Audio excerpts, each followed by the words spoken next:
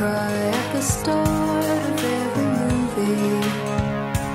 I guess 'cause I wish I was making things too, but I'm working for the knife. Ladies and gentlemen, welcome to I Don't Get It, the pop culture Get Off My Lawn cast, a podcast that features the hopefully open-minded musings of two mid-40s curmudgeons as they valiantly stare down the prospect of their impending entertainment irrelevance. I am your esteemed co-host. My name is Noah Tarnow. Hello.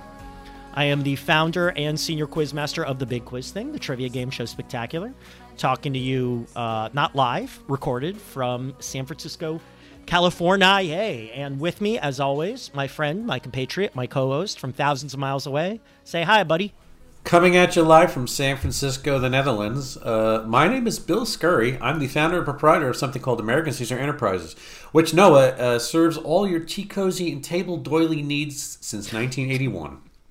My sister and I like to make fun of our mom because during a period of her life where she was very not doing a whole lot, we had been moving a lot, and for my dad's job, she said how I'm very busy today. We're exaggerating. There's some story like, she's like, I can't do anything tomorrow. Why? I have to go out and buy doilies. Like that literally was her whole day, was buying doilies. I'm sure the story's more complicated than that, but my sister and I love to tease our mom like, you once spent a whole day buying doilies. You couldn't make other plans because doily shopping. And now she can just do it online, too. That's the thing. Now Think of how much easier her life's been made. I know. It's all Jeff Bezos destroying the world is worth it so that my mom doesn't have to leave the house to buy doilies. By the way, have you heard this yacht story about Bezos? Apparently, here in Rotterdam, I heard the Amsterdam's denying it, right? Well, there's a big ship works in Rotterdam, which makes both cruise ships and the mega yachts. It's like the premier place to make mega yachts, and I would know because you've learned so much about your new country, Bill. Also, I've been looking for a place to park my money and make a mega yacht, and finally, I've found the shipyard to actually do it. So the thing is, I said his boat is in the slip in the dry dock before mine, but we'll get back to that later. His is before yours. It surprises me. But apparently, there is this bridge there. I'm sure this is the one bit of news that people have actually sent me because they apparently think I don't read Dutch news, so that's okay. But anyway, the bridge would need to be removed in order to get his masts through this, and that the people of Rotterdam are incensed. Right. And I heard the officials had denied the story. They said it's bullshit. I haven't heard that, not at all. What I have heard is that they said that nothing is decided yet. But the reality is that there's no way to get the boat out unless they pull this trestle down. So for those of you who have never listened to the show before, Bill lives in Amsterdam. So this is why he has his finger on the pulse of Netherlands shipbuilding, the shipyard. I'm on the shipyard beat. Dutch. He's at the I Don't Get It Dutch shipyard desk. He mans that desk. You wouldn't believe this, but there aren't too many other desks here besides that one. Yeah, not a lot of desks in our office. Yeah, I'm the guy. I do that anyway. in obits. Yes, I do that and perfume reviews. I once read, I don't know still, but the New York Times had a perfume editor, and I read like a mini profile of him. And reading the whole thing, they never quite stated that this is not a full-time job. Like, you could read it and interpret that, and like, what rarefied air do you breathe if you are a full-time perfume reviewer for the New York Times? Yeah, it was like Abe Rosenthal's niece or something like that. That's who it would have been. What a job. Anyway, so what do we do on this show? We talk about something that's hot, something that's new, something that's happening in the world of pop culture. And this is going to be our second consecutive music topic. Last week, we talked about the song that reigns all at the moment, the song from Encanto. We don't talk about Bruno. And today, we're talking about a pop singer who I have heard tell of for probably years now. I've definitely heard the name, but really has been gaining on us in recent months. We are talking about Mr. Mxyzptlk, the interdimensional imp who has played Superman since. Oh, I'm sorry, that's a mistake. Not Mxyzptlk. Honest mistake. Mitski, honest mistake. An actual singer. Mitski is a pop singer. Pop, you could define her genre in many ways. Her full name is Mitski Miyawaki. She was born Mitsuki Laycock in 1990. I believe Miyawaki is her mother's maiden name. She chose that for reasons that I could not find. She's a little private about her private life. How about that for a turn of phrase? She was born in 1990 in Japan to a Japanese mother and an American father who worked in the State Department. There are pervasive rumors online that her dad was in the CIA. And she was raised all over the world. She traveled all over the world as a kid, had a bit of a solitary childhood, she claims, and that turned her to music. And by her college years, she ended up in the US of A. She attended SUNY Purchase College of Music, where actually while she was there, she met a guy named, I didn't write this down, Patrick Hyland, I believe. He has since produced all her albums. And she released her first 2 albums while she was still at SUNY Purchase. Lush in 2012. And in 2013, an album titled Retired from Sad, New Career in Business. I love that title. Very strange title. She's actually pretty good with album titles. So 2014, another album, Bury Me at Makeout Creek. Like that title too. 2015, she signed with the hip, hip, hip Dead Oceans label. And in 2016, she released another album with a great title, Puberty 2. And she traveled the world opening for Lorde and the Pixies. I saw the Pixies about 4 years ago. They were opening for Weezer. That was an interesting double bill. But man, do I like the Pixies. 2018, I guess that was sort of a breakthrough, an album called Be the Cowboy. And that got her profiles in the New York Times. I saw a clip of her on The Daily Show talking to Trevor Noah. And then actually in 2019, she quit music, or quit performing music. She moved to Nashville and was trying to, become a behind-the-scenes songwriter. And a couple months later, she went back on that. She said the muse spoke to her, but it might have just been that she owed the Dead Oceans label another album. She started writing an album. She finished it during lockdown. And, first she did a mini album as the soundtrack to a graphic novel, sci-fi graphic novel called This Is Where We Fall. And that in 2021, that album has never been streamed. It's only available on vinyl and cassette. And she just this month released her 6th album, Laurel Hell. It was preceded by several singles, starting in October with Working for the Knife. She also released after that The Only Heartbreaker, which is co-written by my boy, Dan Wilson of Semisonic, who also co-wrote hits with Adele and the Chicks. Remind me again, what do I know Semisonic from? Closing Time? Closing Time was their big song, but I knew Semisonic before they were cool. Semisonic's from Minneapolis, so they were big at my college, which is near Minneapolis. They played at my school like right before Closing Time came out. And of the 2 years I was a cog in the machine of Rolling Stone, they published 3 of my record reviews, including a review of Feeling Strangely Fine, the album that featured Closing Time. So I'm the reason. Yeah. Dan Wilson has a career. Yeah, that's me, folks. That's you. You're the guy. You're welcome. You're welcome, Dan Wilson. This month, Laurel Hell was released this month. She began her tour this month of the world. The album is a little divisive in reviews. Consequence gave it a perfect score.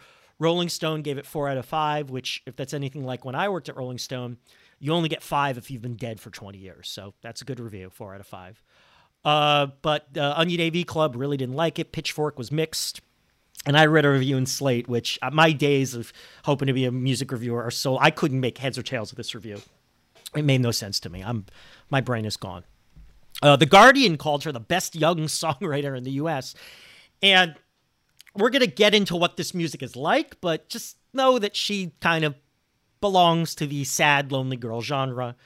The Guardian says, this is true, I saw this myself, there are 81,000 people following a Spotify playlist called Mitski Songs Ranked in Order of Sadness. And the album is, I think, it seems to me she's bigger overseas. I didn't even see the album on Billboard's album charts, but it's number 6 currently in the UK.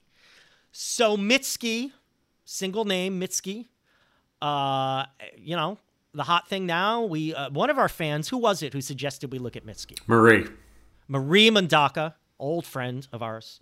And like I said, I've been hearing the name for a while, so it seemed about time. So Bill, I gave Mitski pretty solid. I listened to Laurel Hell all the way through twice, listened to all her old singles, watched a bunch of videos, a couple of interviews, a few articles.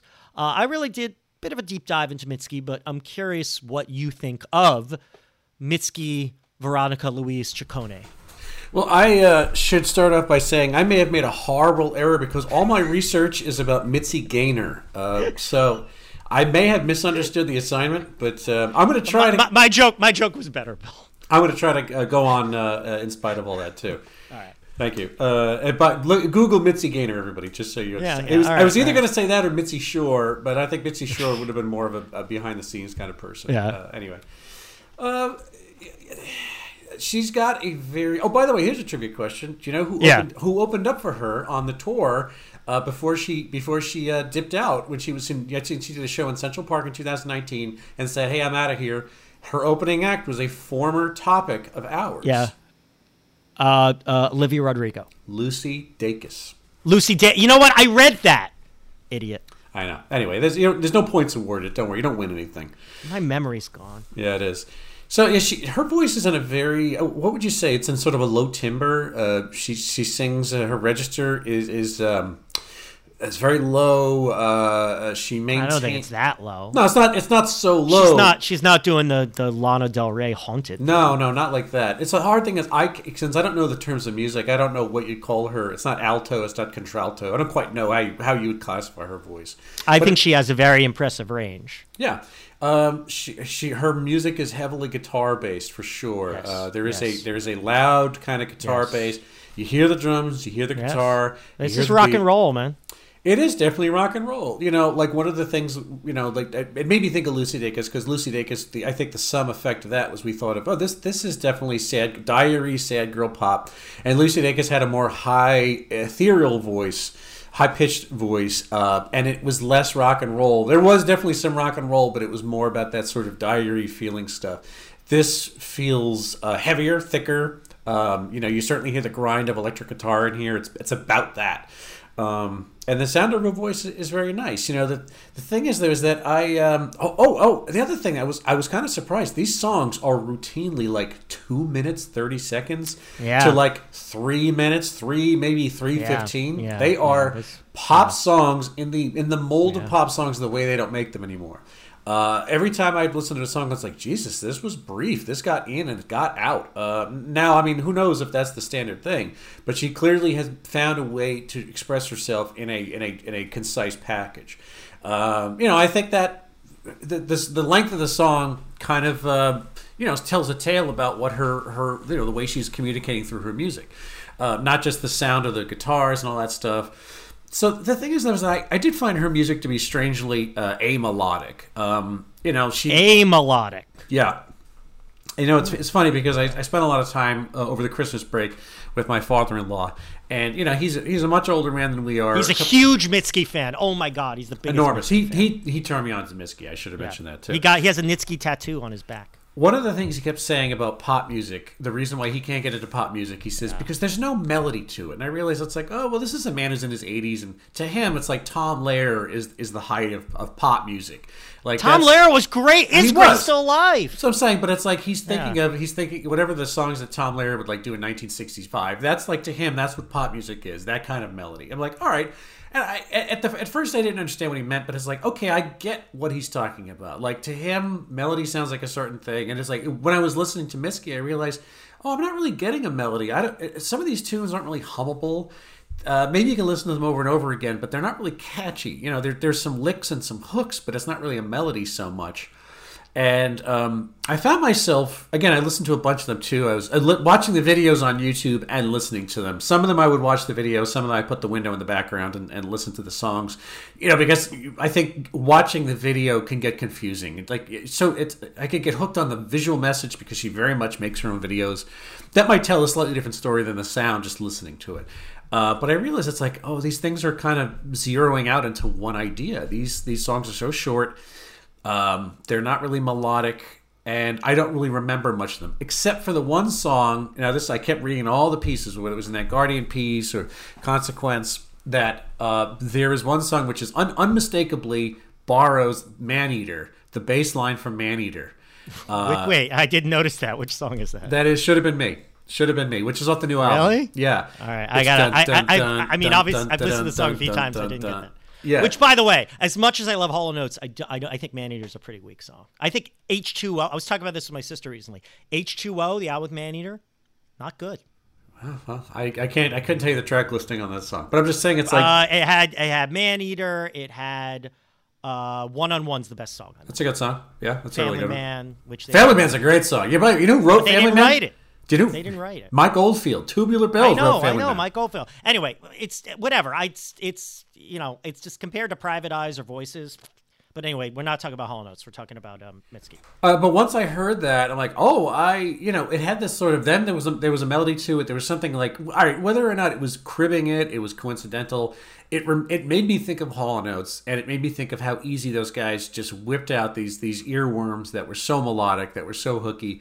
And I was thinking, like, well, that's not what she's there to do something different. But it's like, well, if you fused that type of songwriting with that incredible bass line on top of what she's doing, that made it dance to me. That made it sit up. That song, and you know what? That was the first song I listened to. I happened to listen to the one with the Hall & Oates bass line first. Should have been me. And I was like, oh, this. I like this a lot. Wow, this is an interesting sound. And then everything else sounded very dissimilar to that. And I got really disinterested as I went on because it got further and further. It got more and more obscure. And here's the thing. When it comes back to her visual image, because she is as much a visual storyteller, I think, as she is a songwriter and a performer, and she carries over because you sent me. There was a show from Brooklyn she was doing. It was one show of hers. It was live, and much like her videos and her live performances, she is extremely obscure with her performance. You know, maybe. Yeah, you know what? You say obscure now, but you're. I don't want to interrupt you, but your reaction to me when I sent you that yesterday, your reaction was the opposite of obscure. She has this sort of series of hand gestures when she's performing. Yes. It's this syncopated, almost sign language that she invented. It's from Buto. It's from Japanese Buto. I read that. I don't know what the fuck Buto is. It doesn't matter. Besides the former prime minister of Pakistan, I don't know from Buto. But otherwise, and you know him better than anyone. Benazir. It was a her. Sorry, you're right. It's okay. But clearly, I don't know her. The other thing though is that. I kept thinking of St. Vincent. I kept thinking of David Byrne. I kept thinking about all these other performers who make these really obscure songs where it's so tied up in artfulness and so tied up in this knowledge of music, and it's like very unsatisfying to listen to. A Saint, as much as I think Saint Vincent's music chops are incredible, I don't get any joy. I don't ever go back to listening to the songs. Like her guitar skills are insane. I think that she's an incredible musician. I just don't really care to listen. The same thing with David Byrne.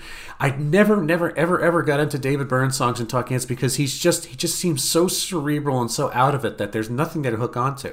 And then I'll hand it over to you in a second. Then I realized, you know what I'm kind of dancing around here is that Mitski is like Kate Bush for 2022. And not only that, but right. The thing is, I went on a Kate Bush rampage the other night on Twitter, on Kate YouTube. Bush rampage. I was listening to Cloud Busting and a bunch of songs, and then it's like I read that Kate Bush, after her first album hit, what she did is she took a bunch of that money she got from her label. I can't remember which label it was, and she did a year of interpretive dance classes. Like, that's the first thing she's thought of, because what she wanted to do was, while she performed in her videos and in concerts, she wanted to tell the story interpretively behind the microphone. And I'm like, that's exactly what Mitski's doing. She is coming up with this visual style. It's quasi-interpretive dance. It's something else that, like, being that kind of artist, and it's Kate Bush. There are some songs that hit, there's some songs that don't, but they are also very, very specific. They get deep, and it's like, I don't know what Kate Bush is singing about sometimes. I don't know how the hell she can Babushka or whatever that song was. It's like, it's cool, but it's like, man, I don't know where this is going. And there's a little bit of that from Mitski for me too. In some respects, I agree with you. I think Kate Bush is an apt comparison. I think you are so fucking wrong about her in a couple respects. One, you talk about the obscure movements, and I sent you that clip, and you're like, "This is a parody of art rock," whatever you said. The reason that works for me, that video especially worked for me, and why I find her videos so appealing, is because I think Mitski has something we talk about in the show a lot. She has it. She has star power.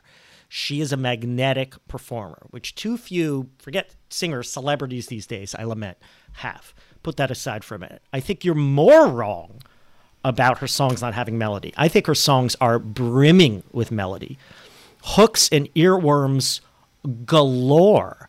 And that, you know, your father-in-law is right about Tom Lehrer wrote great pop songs because just these little piano figures that get stuck in your head, you know? Plus, the lyrics were fucking hilarious and incisive.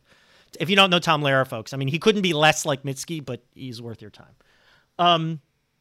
I think she's got that. She knows that. I think these songs just have hooks all over the place. She never loses sight of the melody thing. And I don't know where you get that there's no melody here. Listen to, Working for the Knife has been stuck in my head. And what's the song that I just thought was like actually just a hook and it needs more? One of the singles from the new album. I wrote this down. The Only Heartbreaker's got a great hook. Love Me More. Love Me More. Now, look, she is, I think it's accurate to say she's part of the sad girl thing. And the sad girl aesthetic doesn't go very far with me. We've looked at a lot of sad girls on the show in the annals of I don't get it, the pop culture, get off my lawn cast. So I found myself comparing, you know, kind of summing them up in my head. You know, Lana Del Rey's a phony. Billie Eilish is immature. You know, Taylor Swift's a dilettante. She's only a sad girl sometimes. Fiona Apple's too weird. Olivia Rodrigo isn't very original. And Lucy Dacus is too timid. But Mitski puts it all together.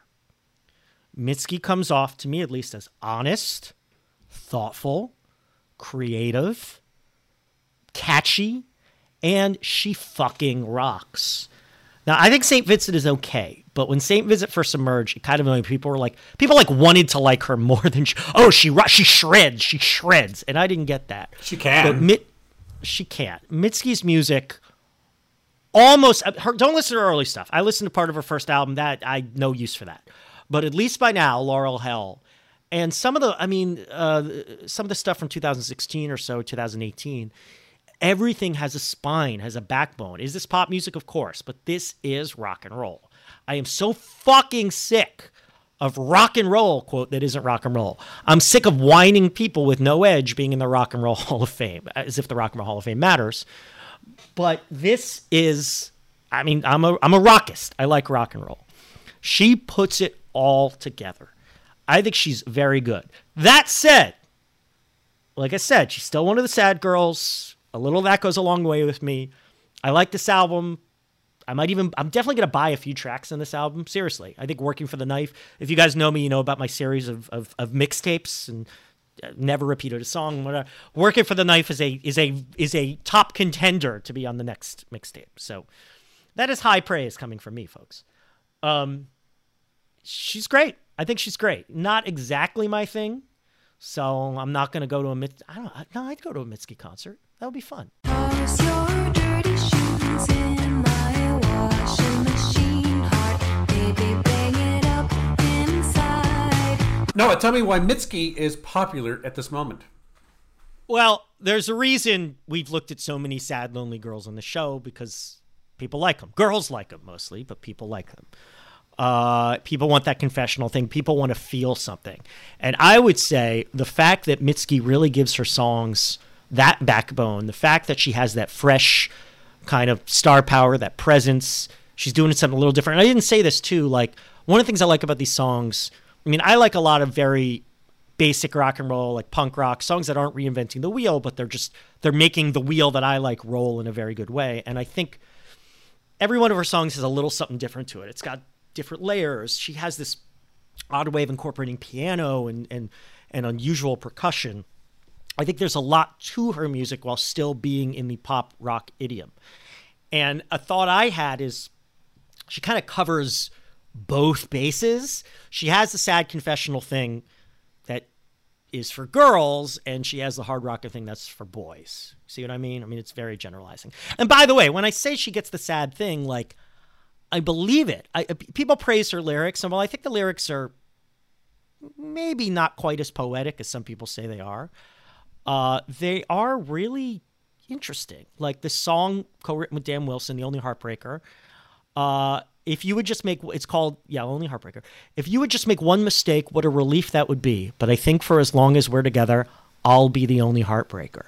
So I'll be the loser in this game. I'll be the bad guy in the play. I'll be the water main that's burst and flooding. You'll be by the window only watching. Also, she wrote a song on her last album called Washing Machine Heart, which I just think is an awesome metaphor. And it goes, baby, will you kiss me already and toss your dirty shoes in my washing machine heart? Baby, bang it up inside. I mean, she's taken this thing that's been worn smooth and she's just injecting it with life. I get it why. I mean, she's got this real crazy fandom, and I get that because she's just taken this thing we've heard 1,000 times before and just injecting it with new life. And this is what people want. People want to feel something, and they can feel it both in her confessional style and in the power of her music. And she also speaks the language of the era in that she was on The Daily Show, and she's talking a lot about the expectations that she feels are placed on her as a woman and as an Asian woman. And me saying that, it sounds like she's just the most obnoxious, left-wing, whiner. But watch the clip. She doesn't come off that way at all. She really says it in a way that's very believable and very honest and very, hard to deny, I think, or certainly hard to take issue with. She's got a different vantage point about that for sure. I guess. I mean, there are plenty of people who grew up all over the world. There are plenty of mixed race people, especially in the arts. So, she just finds a way to express it without being obnoxious, and maybe it's all an act, but I don't think she comes off that way. So, I think she gives people what they want right now in a very accessible, but not at all contrived package. Mm-hmm. She herself has said that she's a place where, this is her quote, people can put all of their feelings, their ugliness that don't have a place in their own lives. And I'm assuming that's a poetic way to describe the phenomenon, the parasocial phenomenon you have with the music, with a musician, especially in these days, where everybody is everybody else's best friend because you have such access to everybody's life. You get to make a full three-dimensional person on a Mitski rather than the projection of a poster as we would have had back in the day, or an album cover. But yeah, I can't disagree with anything you said there, except for the fact that I don't find it catchy necessarily. But it's confession. I don't know where you get that, man. The sound doesn't do anything for me. That's what it is. Fucking nuts. It's confessional. This is super produced pop, which I think that there's an icy cool remove.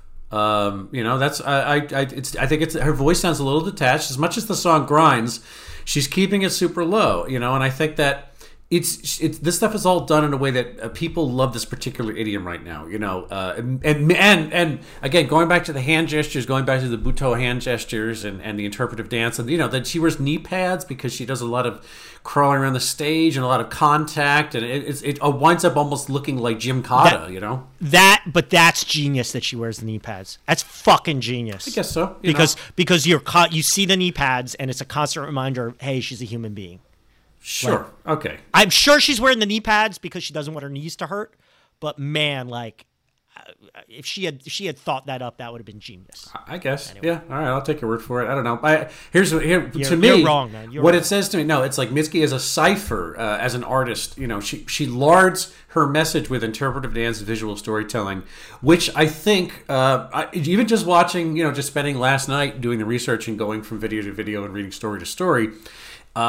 It lends this idea that the Mitski Project, from beginning to end, all the bits and pieces, the Mitski Project, not to be confused with the Mindy Project on Fox, coming at you this fall. It really, I think people like the idea that there's more at play than just short, sad pop dirges, that there is a larger... Of course they do. That's why they like music, that it speaks to them. Right, but it's like it says what they can't say. Some bands, a lot of bands aren't telling a story between albums so much as telling a story on... Well, albums really don't mean anything anymore anyway, as we know. People have a relationship with person based on song by song. That's it. That's the hit these days. So, I think that she is probably of an era where she's regarding an album as a whole statement. Not that the artists today don't, but the public who absorbs them is strictly picking up one song at a time. Albums don't really mean as much as they used to, as we all know.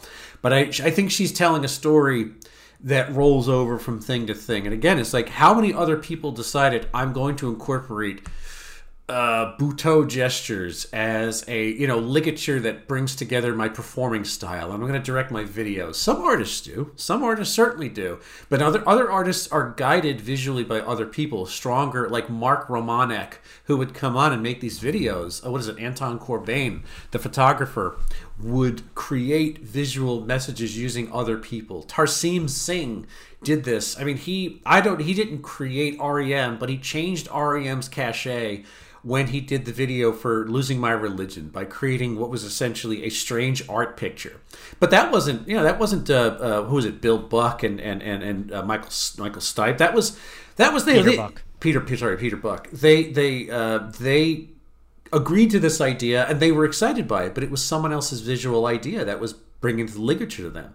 And I think that Mitski is a different type of artist, and much like Annie Clark does this too. Annie Clark has been very involved, and when she was doing all her press for her last album, she had a lot of like facial prosthetics. There were weird things that made it look like she had subcutaneous horns and projections and all this weird stuff. Really? And it was like, I didn't know that. And it's like, oh, and Janelle Monáe is also incredible with this. Janelle Monáe Yeah. creates a package from the top down. Yeah, but that's. I mean, you could like it. I think it's appealing, but she's doing an act. She's Yeah. a Lady Gaga kind of person. Yeah. I mean, there's more theatricality and there's more of a movie. There's more of a cinematic thing, and it's like this. That looks like cinema. Again, this is my quick metaphor. That's cinema. This is like going to a modern dance, and it's like you're having to parse a lot of this stuff as text. In addition to the song, I keep feeling like, well, you got to keep your hands on her hand gestures. You got to keep your eyes on her hand gestures, rather. You got to see it's like she's going to hit the ground on her knee. Like she wears the knee pads because she does a lot of rolling around on stage. She strikes and she rolls and she does a lot of like quasi gymnastics moves, and that's part of it. Those aren't errant gestures. Those are chosen choreography, and it's supposed to accentuate what she means for the song. All that stuff, I think, like I said, tells a bigger story than just Mick Jagger doing that syncopated clap and the chicken dance across the stage. Although that looked like something incredibly drawing and poetic in 1971, that doesn't have the density of storytelling that I think Mitski's going for with this. If I keep myself at home, I won't make the same mistake that I made for 15 years. Is there any chance, if you were a young person now, desperate to feel something in our cold, hard, pandemic and environmental decay and fascism ravaged world, would you seek out the art of one Mitski, nay Laycock, currently Miyawaki?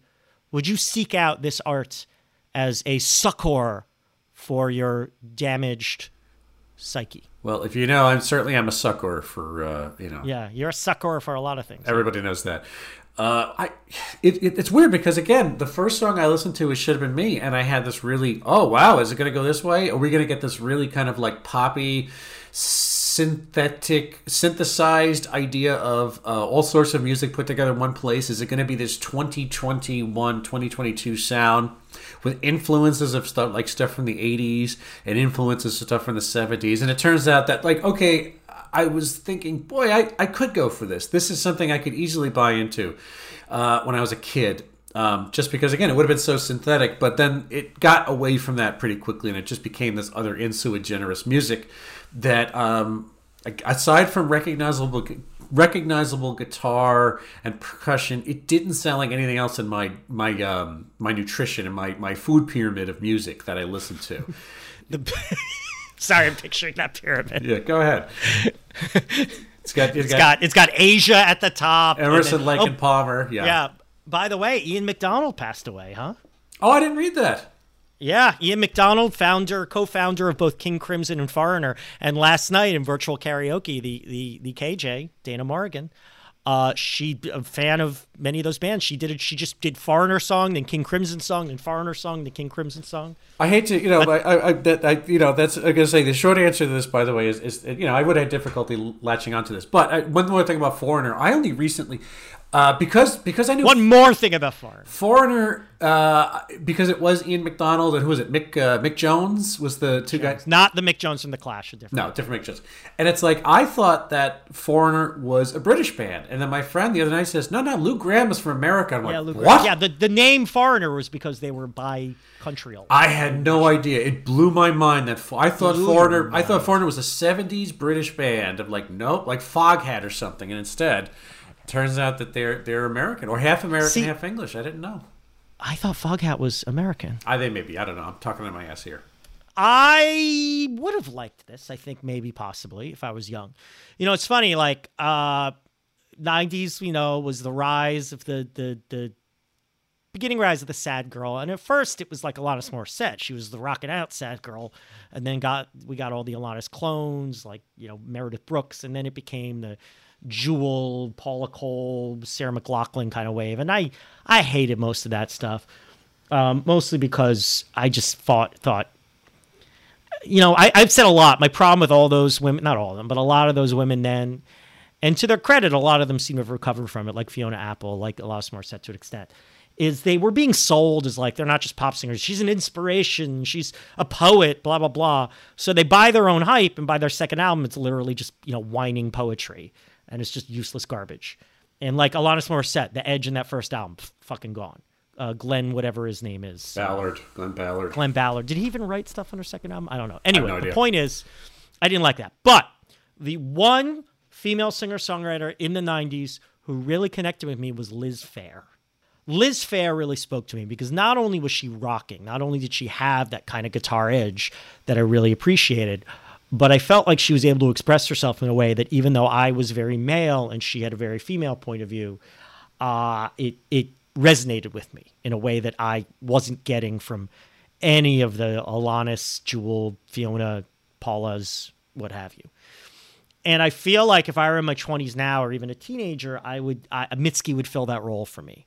The fact that she has that edge, the fact that she expresses herself in what I feel is a more generally accessible way while not being simplistic. And that she seems real. Liz Phair seemed real to me in a way those women didn't. So I kind of think Mitski is to Olivia Rodrigo, Billie Eilish, Lana Del Rey, et al., as Liz Phair is to, or was to, Alanis, Paula Cole, Sarah McLachlan, et al.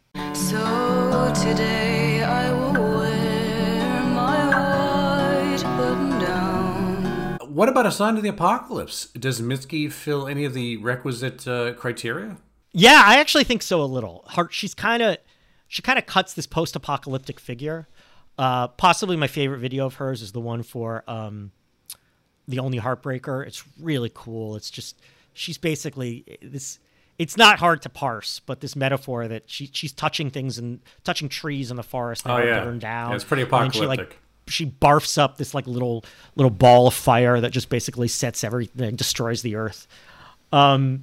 So I think she kind of, partly why she's popular, she kind of fulfills this like image of an apocalyptic world. She's a big mashup of all sorts of unhappy things. And we've always had unhappy music, and I've always connected to unhappy music. But she really kind of puts it together in a way that's like, this is music for the end of the world. Like, it's all over, and let's just kind of ride the wave downward. And in some respect, I find that comforting. I found a little bit of a silver lining with the state of the world that I say this now, who knows how I feel, but like, I actually feel like I'm less scared of death than I used to be. And I think she's kind of riding that wave. So while I'm very glad Mitski is popular and hope she keeps getting more popular, I do think that music like this only really catches on when, things aren't going so well. The world's going to hell in some kind of receptacle. Right. I don't know. I don't know about the apocalypse in this case, just because she is an artist of absolute integrity. In fact, I would say, but you say she has no melody. What do you know? What the hell does that have to do with integrity? I can understand integrity. I don't trust your opinion on the subject at all. I don't. I think that she's got incredible integrity. She is. I know what. This is the other thing too. Is that you listen to her sound. It is distinctly hers. She is wholly invested into pleasing herself with her songwriting and her performance gestalt. I mean, she honestly is thinking of herself as an artist first. It sounds like she is less trying to give her fans what she thinks they want than assuming that they will want what she gives them. Yes. Which, is pretty cool. She's honest. Yeah, I mean, look, I don't have anything wrong. She's not Lana Del Rey. She's not Lizzie Grant pretending to be someone. It's so refreshingly different. Well, look, there's been a lot of great songs, a lot of great music has come from artists giving people some synthesis of what they assume they want, and there have been great albums that have come, albums again, whatever that term means, from people who are just coming upon a whole vision and they're trying to execute a whole vision.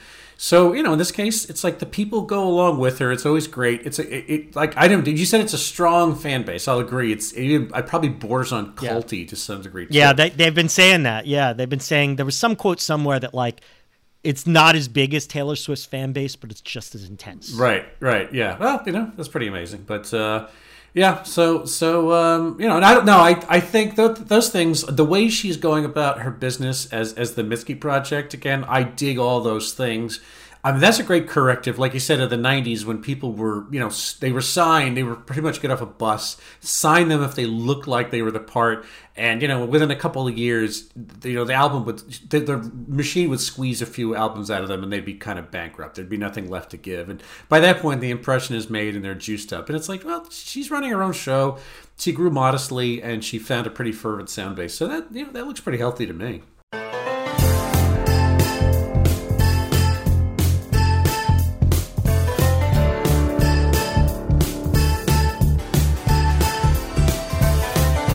In any respect that you're jealous of Mitski, jealous of the Mitski phenomenon, the Mitz, what are her fans called? Mitz. Oh, I hadn't thought about that. Mitzkites, Mitzkavites. One of the things that we do when we have a musician, we do try to figure out what is the catchy sobriquet for their for their sobriquet. Sobriquet, yeah.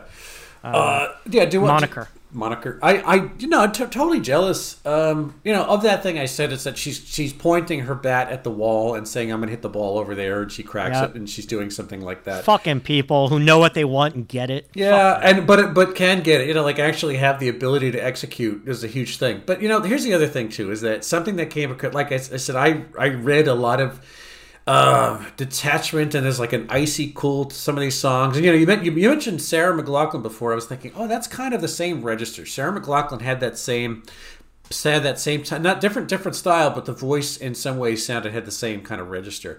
But we did talk about Billie Eilish, and you mentioned her just before. But like Billie Eilish, Billie Eilish gives out this idea that she's completely over music. She's completely over all of this stuff. She wears her gigantic shorts. She twists her carrot-shaped fatty. She wears a huge Louis Vuitton hat, and she just checks out. I don't know what this all is about, but I'm getting out of here, guys. I'm not playing the game that you guys are playing.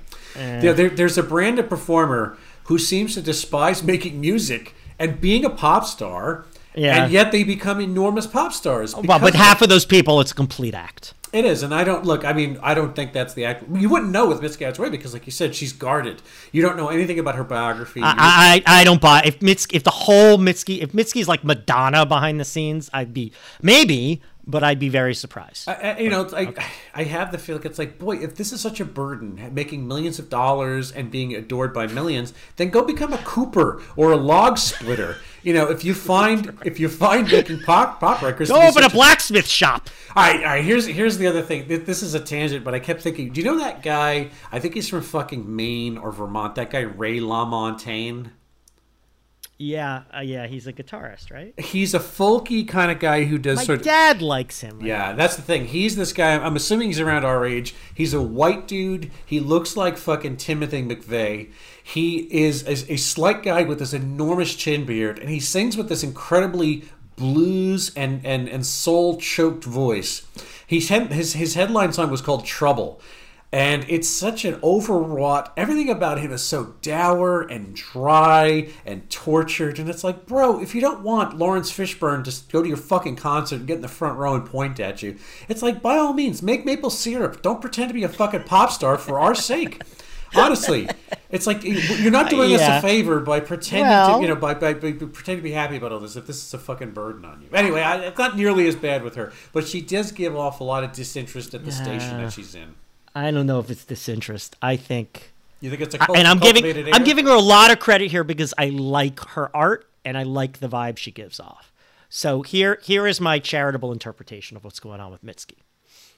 Mitski had a tough childhood. Moving country to country I moved to a new country once when I was a kid, and that was bad enough, right? She did it a bunch of times. Maybe her dad was an asshole. That's a theory, right? Culture shock. Then you get here, and I mean, she brings this up. People fetishize the Asian woman. It can't be easy for a lot of people. She's right? 31. She's young. She's 31. She's beautiful and attractive. So, I mean, my opinion, and I would imagine the opinion of a large number of heterosexual men, probably non-heterosexual women, right? So I think she's probably very guarded. I think she wants to get her art out there. She feels the need to express her art. I think she has fun performing. She has fun singing, right? Yeah, she wants to express herself yeah. this way.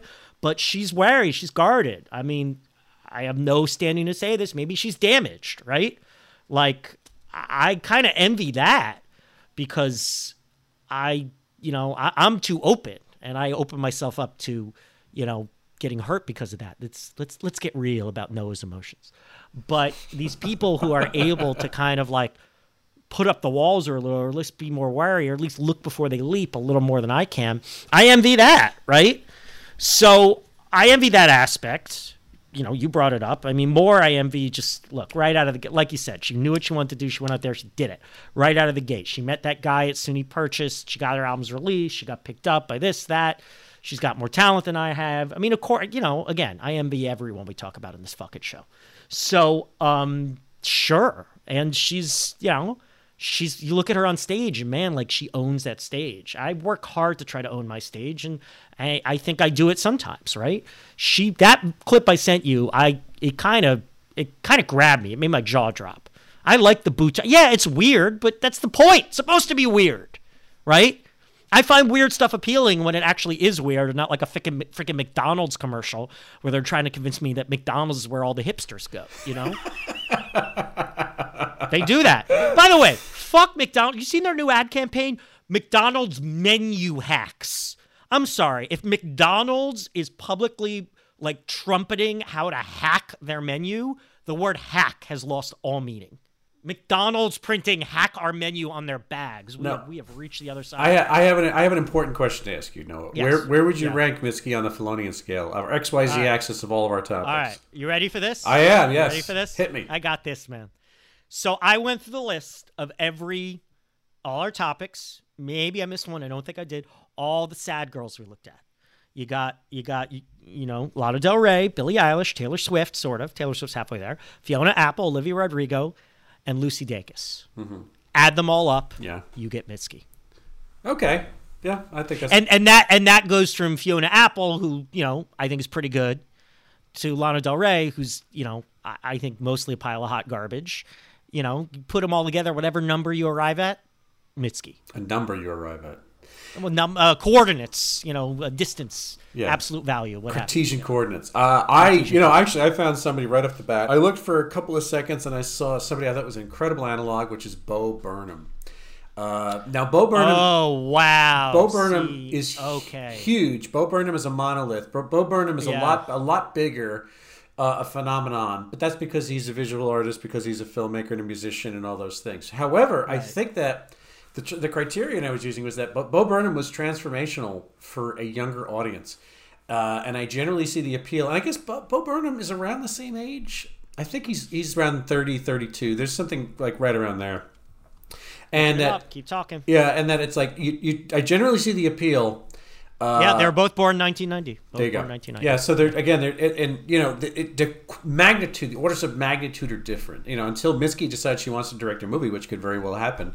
Like Bo Burnham has already done a couple of movies, but I generally see the appeal. But if you're older than 30, I think personally I can see the strings a little bit. Where I see the artifice. The artifice leads a little more. It doesn't sink into the background and become a whole thing. I see the intention. I see a lot of the effort. With Bo Burnham, I definitely see that. As much as I've enjoyed Bo Burnham's work, I saw it when he did Inside, and there are some times where Bo Burnham is the whole is equal to the sum of the parts. And there are some times where I see his effort. I see the rivulets of sweat where he tries to be cute. He does try to be all things to all people. I see where he's really endeavoring to be Bo Burnham rather than just being Bo Burnham. Mm-hmm. And I think I see a little bit of that with Mitski too. But I mean, look, if that's the worst thing I could say about a person who's incredibly successful, transformative, and engaging, and also hitting the iron at the right moment, I mean, that's not really even criticism. That's just whatever Bill Scurry thinks in the matter. That's about it. Bo Burnham is 37 days older than Mitski. I find that an interesting comparison because I don't know about you, but I put Bo Burnham definitely in the top 5% of topics we've ever looked at. I'd much rather... I don't know if I'd much rather... Bo Burnham speaks to me more than Mitski does, but maybe it's just because I'm more a comedy guy than a sad music person. Yeah. But I can grok that their talent level is, comparative, and maybe there's something to the fact that they were born the same year, that they tap into the same kind of creative firmament, just from in completely different art forms, right? You know what? I'd be interested to read like a graduate thesis or something, or like how Mitski and Bo Burnham show two sides of the millennial whatever. Or how about this, post-millennial, Vanity Fair does those roundtables where they get one creative professional to interview another creative professional, and so the two of them sort of talking about their disciplines on a Zoom would be something I'd be interested in listening to for sure. Yeah, okay. Someone get on that. Someone with more power than us get on that. Make that happen. Anyway, make it happen. While you're waiting for that to happen, while you're waiting for that to happen. As your lawyer... I say listen to Mitski. I say you could do a lot worse than that, but, or we usually do. Or, hear me out here, you can go back and listen. You can re-listen to all the greatest hits of this show, too. You could do that. Hear what we said about Lana Del Rey and Olivia Rodrigo. Yeah, the weird thing is I keep mentioning Burnham, and it's like the ranking of Burnham, because 8th grade came out after that, I think that, I would have to really reassess that, but I mean, who knows? Maybe there'll be a reason to do that at some point. Nonetheless, that episode's out there. All the other ones on Apple Spodcasts, SpoundCloud, Schmoogle Play, and Splitcher. Tweet to us at Noah and Bill Show. Write to us, Noah and Bill Don't Get It at gmail.com. Give us a review on the aggregators, because that's how people hunt and peck for other podcasts. They forage for mushrooms and podcasts. Come on. Seriously, review us on iTunes. We got to start looking up if people... will you get a notification if we're reviewed? Will we know, or do we have to go... Oh, I look at them on the regular. We haven't gotten any reviews in a while. Yeah. What's wrong with... Come on, people. What's wrong We're going to start guilting. We're already guilting them. They feel guilty. Apparently as it is. A lot, yeah. I'm on Twitter at William Scurry, and I'm on YouTube, youtube.com/AMCaesar. And now Noah moves his mouth and sounds come out. The Big Quiz Thing, bigquizthing.com, the finest in corporate and private trivia events, virtually and in person. Started a book for the summer already, kind of crazy, but I think people are optimistic, and I like that. And we occasionally do public events. In fact, I personally am hosting 2 upcoming public events in San Francisco, if you are a neighbor of mine. February 20th at the Crossing at East Cut, outdoors. Beautiful new event location in the heart of the financial district. Kind of financial district, I guess I call it. And then Friday, March 4th, we are in the Mission at Manny's with a music quiz. Both times hosted by me. Both times free admission. How about that? So learn all about it at bigquizthing.com. All right, everybody. Until the next weird, pokey, hand gestury, sign languagey, knee patty episode of our show, we don't get it. A production of American Caesar Enterprises 2022.